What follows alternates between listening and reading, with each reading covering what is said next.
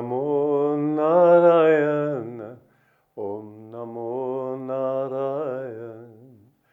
Om Namo Narayana. Om Namo Narayana. Om Namo Narayana. Om Namo Narayana. Om Namo Narayana. Om Namo Narayana. Om Namo Narayana. Om Namo Narayana.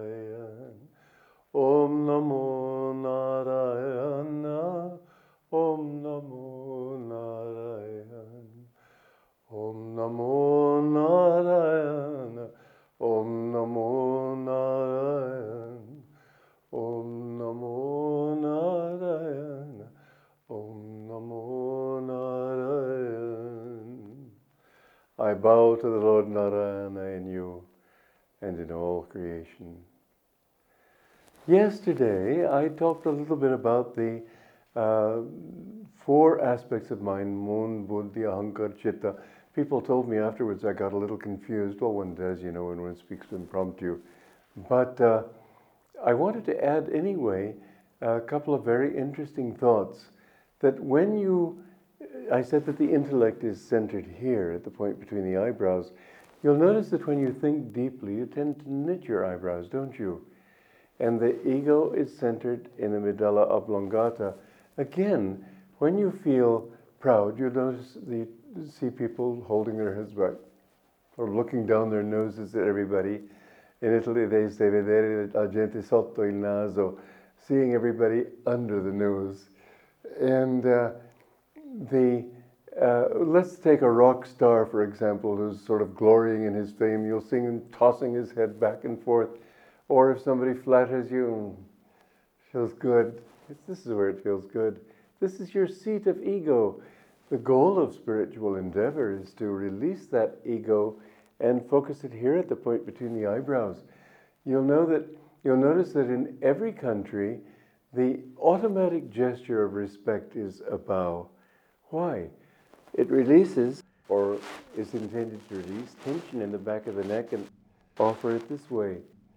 To offer real respect to others is to see God in them.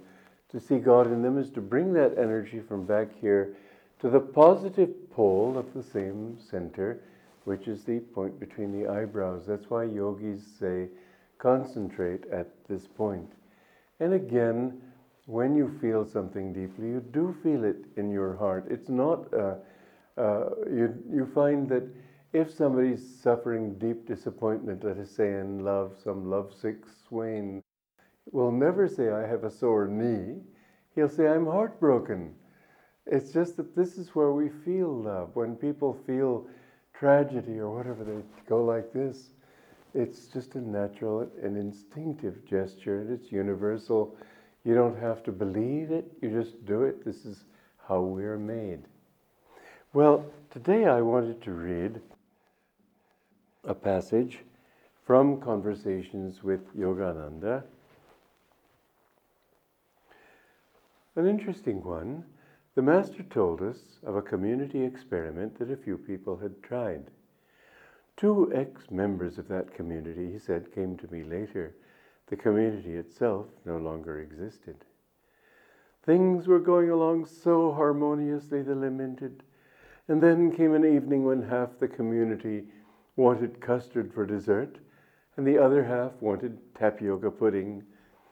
The disagreement became so emotional that at last the community was disbanded. Why, I inquired, didn't half of you simply have custard and the other half tapioca pudding? Oh, they exclaimed in surprise, we didn't think of that. Artificial principles, in this case, an a priori commitment to consensus, never work. A community must accept the diversity of human nature. Room must always be left for compromise. Rigidity, like a dry twig, is fragile and easily broken. Under stress, it will simply snap.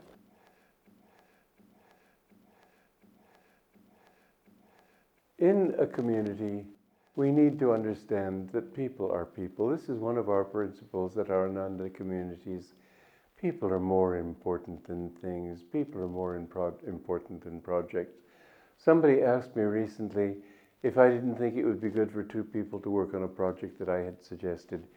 And I was reluctant at first because basically I only want to give people jobs that will help them, not just help the job. They were both fitted for the job.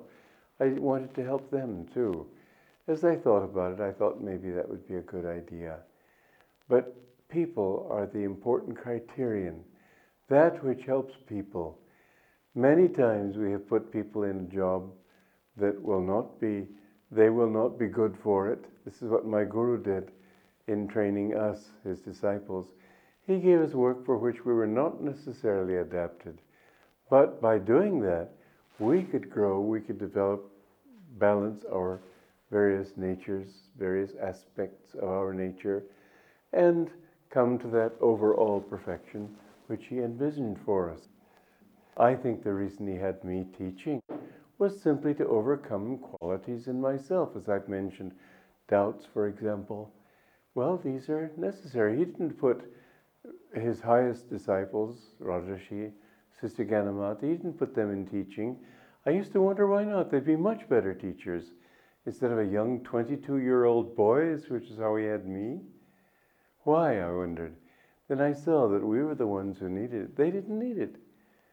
And so in any work with people, especially if you have a community, and this is how, because I have been urging you to think in terms of joining together and forming communities, this is what he used to talk about with great vigor in his public talks.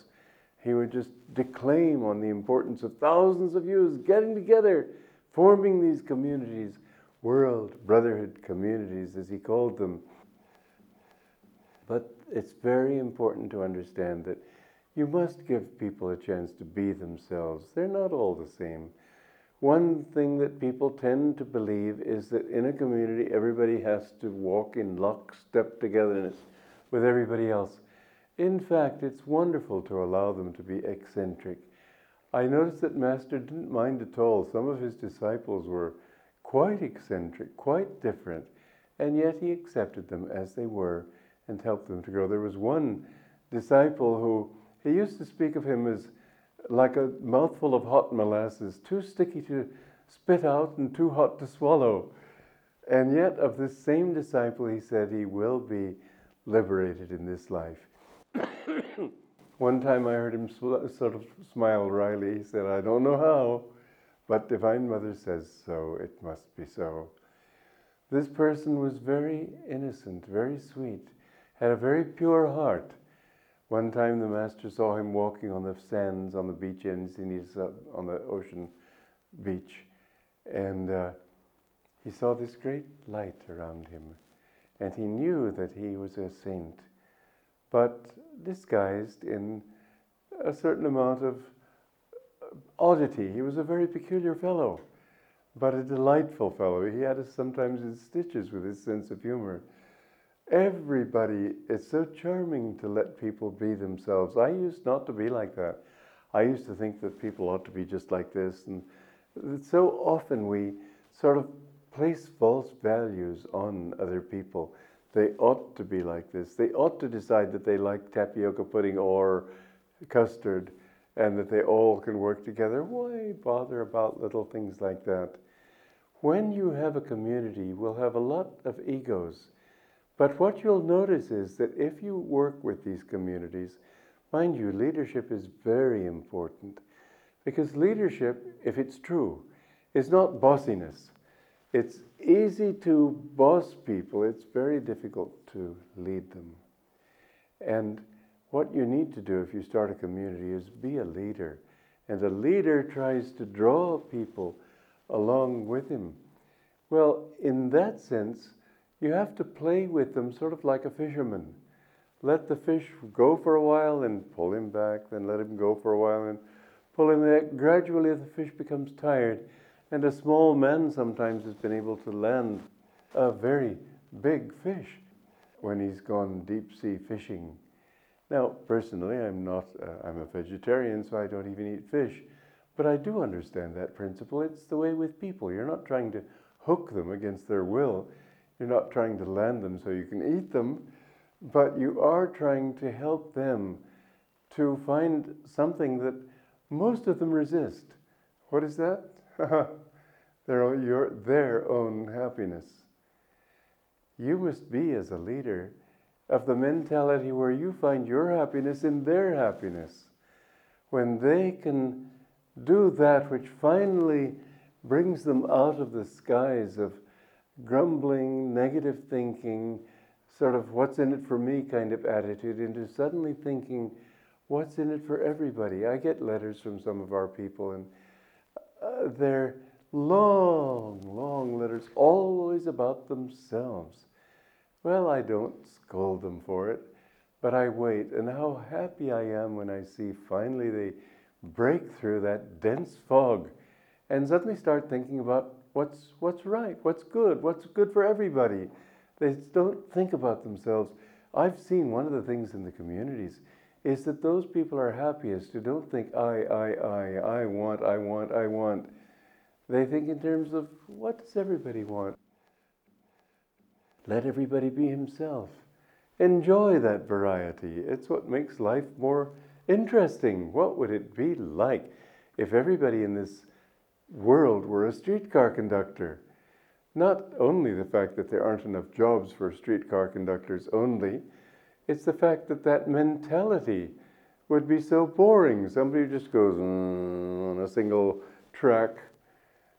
Why not let people be as they are? This is one of the charms I noticed in my great guru's life, that there was one woman there. She was a bit of a evangelist type. She was a visitor, but someone to whom my Guruji had been giving a lot of honor because she was also a very spiritual person. But one time he invited her to give a speech at a big banquet. And she got everybody up marching around singing some song. It wasn't quite as blatant as Onward Christian Soldiers, but that kind of idea. And I was sort of squirming in embarrassment. But I noticed that my guru and Rajarshi, his chief disciple, looked at each other with a very indulgent smile and sort of with total respect for her, but chuckling. I mean, it was pretty silly, and yet they didn't mind it. They let everybody be themselves. Master was like that. He let people be themselves. Now, if you want to work well with other people, you have to learn that to get them to work with you in any way, that is to join hands with you in anything that you do, you have to let them be themselves. They mustn't. This is what human nature tends to try to do, is to lock everybody into a particular thought, into a particular way of doing things, into particular attitudes. Actually, the tapestry of life is so rich for the wonderful variety that we see here. And thus it is that when you can learn to work with people as they are, you'll find they work with you. And that it's incredible how much just a handful of people can accomplish. There's a song we're going to sing in a little bit called Many Hands Make a Miracle. Let's all join hands together. Actually, there are two kinds of miracles, two kinds of ways of doing miracles. When a saint performs a miracle, he does that too. You see, he has all these strands of power that you could imagine as being also epitomized in society, but they're all in himself. His own tendencies, he's got them together. And as a great saint in Christianity who lived 10 centuries ago, 1,000 years ago, but they, for some reason, still call him Saint Simeon, the new theologian. That was the name he was given then, and they still call him that. But he said that when Jesus said, where 2 or 3 are gathered together in my name, there am I in the midst of them. He said this also and particularly means when 2 or 3 thoughts are focused. If you could take the thoughts and different strands of energy and so on in your own nature and focus them, you'd be amazed at the kinds of miracles that you can perform. My Guruji performed them effortlessly. And how many miracles of healing he did. How many miracles of all kinds. Things somehow in his presence just happened. There was an interesting story, basically because of the way he did it.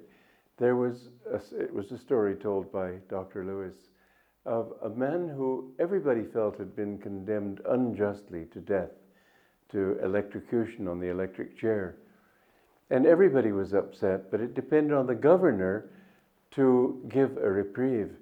And Dr. Lewis told my Guruji, our Guruji, about this, and Guruji looked very serious for a while, just sort of withdrew into himself. Then he came out of that with a great smile. And the next day it was announced that the governor had given a reprieve at the last moment, and the man's life had been spared. Now, my Guru didn't say, I did it. But somehow around him, when he closed his eyes and prayed, for example, when he came out of that with a smile, once you'd lived with him for a while, you began to understand there was something happening. He made things go right. One time, there was a disciple of his she was dying of cancer, and she went to a clinic that pretended to cure people of cancer, but all they really did was give them water and take their money and wait for them to die. When Master heard about that, he said, Divine Mother, destroy that place. And within a month, the police had come in. All those people went to prison. But his word had power. But the reason it had power is simply just what I said. He brought all those strands of consciousness together so that when he concentrated, his energy was one-pointed. Well, a group of people can do that.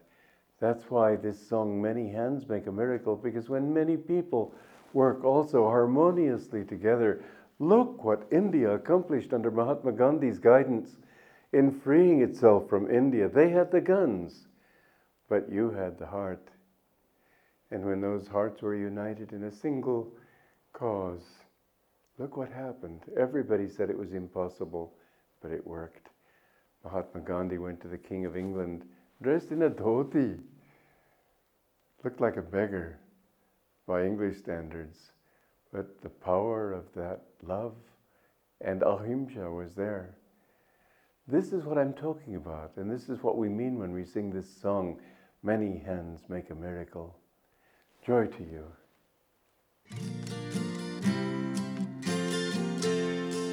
Many hands make a miracle. Let's all join hands together. Life on earth is so wonderful when people laugh and dance and struggle as friends, and all their dreams achieve their ends. Many hands make a miracle. People climbing together. Soon we reach to the pinnacle of every mountain peak. We hazard as one. We lift our hands to welcome the sun. Many hands make a miracle. Let's all join hands together. Life on earth is so wonderful when people laugh and dance and struggle as friends, and all their dreams achieve their ends. Many hands make a miracle. People climbing together. Soon we reach to the pinnacle of every mountain peak. We hazard as one. We lift our hands to welcome the sun. We lift our hands to welcome the